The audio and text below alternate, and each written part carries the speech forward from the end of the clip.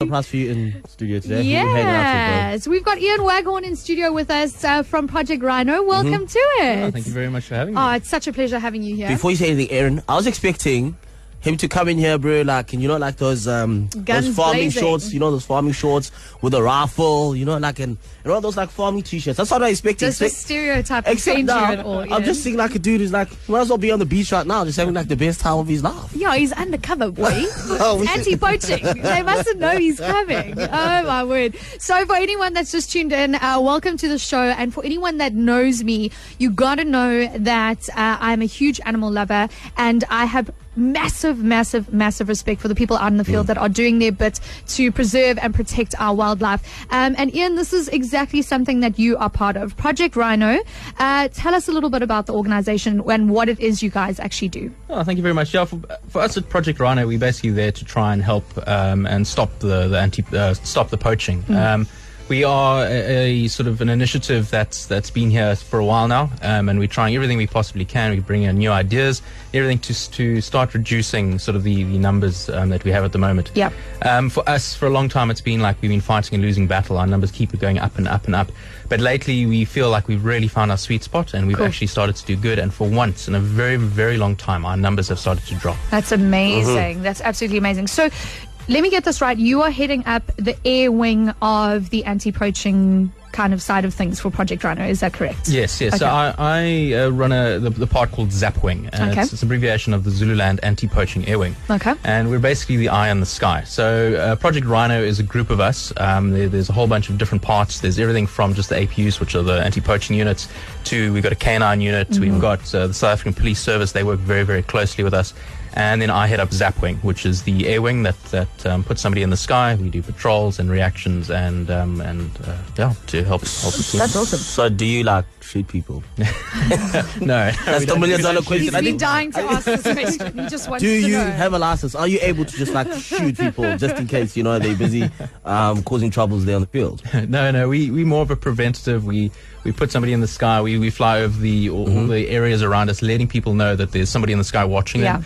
So we're not actually there to watch a poach happen. We're not there to see the actual people. We're there to try and prevent it. Okay. That's our main course. We're also there from a reaction side. So once it's happened, we're there to react. We're be able to get out there quickly and effectively and then guide everybody from the sky. Sure. Okay, just for clarity's sake, so you basically fly out, do some recon, gather as much information. If you see something, then you radio someone else to come in and shoot people.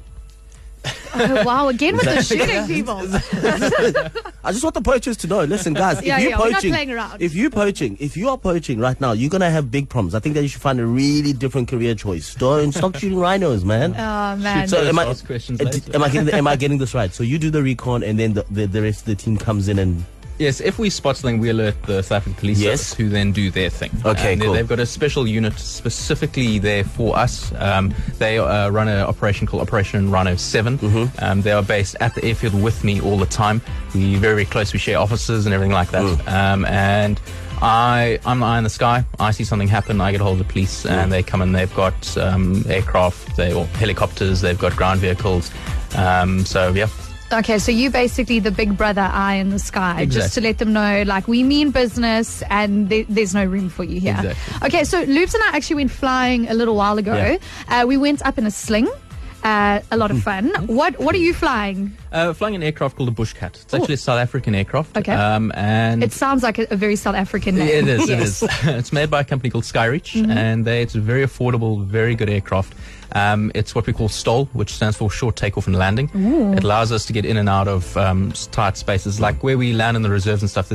There's not often runways. Runways aren't exactly common. Yeah. So we use roads and fields and any little strip of land that we can find. Sounds like it takes some serious skill as well, hey? It takes a bit of practice and a bit of getting used to. It's not for the faint of heart. I can imagine. So basically, I could get that plane and fly it off the M4, is what you're trying to say. Pretty much. If you're brave enough, you want to dodge some cars. I don't want to make some trade. I don't want to trade in my car. Oh, my word. He almost went home with a microlight at the last airfield we were on. So we need to be careful what impressions we set here.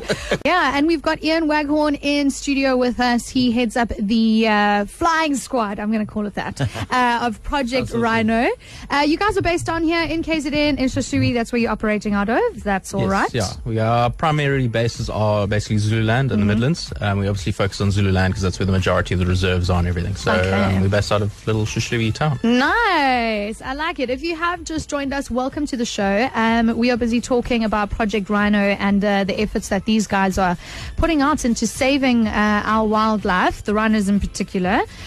So, we've been chatting about the fact that you've got all these different units that are operating. You've got the canine units. I'm sure you've got your rangers on foot and in the reserves. And you are essentially the eye in the sky that basically just says to anyone that's even thinking about doing the dreaded P word that it's not a good idea. But you guys have been facing some challenges of late. Do you want to talk about that a little bit? Yes, unfortunately we hit quite a large stag about 2 weeks ago. We found quite a major problem to our engine. Due to the high risk of type of flying we do. We do lots of low-level stuff out of inhospitable terrain. So we've decided it's too dangerous to fly the aircraft as is, and we need a new engine to the aircraft. Okay. And as we purely rely on donations and stuff, it's a little bit too expensive for us at the moment. So we need a new engine, and that's. So your plane is basically grounded at the moment. Yes, yeah, we're grounded, and unfortunately. The poachers know it. Our numbers have increased significantly over the last 2 weeks since we've been grounded. It was like a switch. After 1 week of us being on the ground, suddenly we were getting calls left, right, and centre. Can you fly here? We heard a gunshot here, and stuff like that. How big has the spike been, actually? Well, for example, the one reserve we fly for hasn't had any interference, anything for the last 18 months. I was down for a week, and they had a rhino poached. Wow. And that is in a space of basically a couple of days. Yes, yeah. The poachers, it's not a spur of the moment thing. They often sit up on mountains just outside of the reserve, and they watch the reserve for weeks. And they obviously saw me flying a lot, and then suddenly nothing for a week, and they thought, okay, now's the time. This is go. So unfortunately, since we've been down, our numbers have picked up. I think something that's also hit home with a lot of us recently is obviously the passing of Sudan, our last male northern white rhino. So we need to kind of realize that this is an issue, and it's something that is happening in our lifetime. I think we passed the point now of sitting back going, it's not going to happen to us. We're not going to see the passing, the extinction of a species or something, but it is actually happening. And the fact that you're saying that your plane's been grounded for 1 week and you're already getting reports of incidents is just showing how vital your guys' activity is to the survival and the existence of these animals. Ian from Project Rhino. Ian, bro, you are running through some numbers for me, man. I think it's so imperative to hear some of those numbers, bro. Could you please run through some of them for me? Yeah, sure. No, of course. For us, it's a big thing for us, and just thank you guys, East Coast Radio, for allowing us to be on here. We are an NPO, an NGO, so we don't make money. We're there purely for to save, and help the rhino. So thank you for letting us on here. Some of the numbers, you can see all the official numbers on our website and everything for some of the rhino losses. Just for an example, in 2014, we lost 99 rhino. Sure. All the way up, and every year it's just been increasing. So as of in 2017, in 6 months, we lost almost 120 rhino. 120 rhinos. 6 months. That is absolutely it's insane, and it feels like it's a never-ending battle. So you were saying, 2016 in 6 months we lost 120 compared to 2 years ago where we lost 100 over a space of 12 months.